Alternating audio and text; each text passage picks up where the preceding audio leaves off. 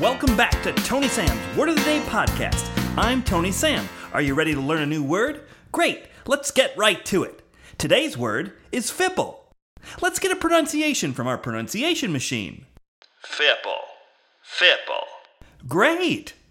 Let's get a spelling. Fipple. \apostrophe F-I-P upside down backwards E-L \. Fipple.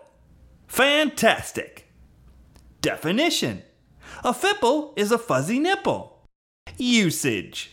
Harry took his shirt off and Jesus toe-tapping Christ if his fipples didn't look like the mouthpiece of a wind instrument blown endwise, in which a thin channel cut through a block directs a stream of air against a sharp edge.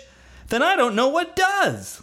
History. Ever since the Dark Ages, men have worn white t-shirts to public pools to conceal their disgusting fipples, to prevent anyone from vomiting on sight after seeing these awful hair-riddled skin flaps.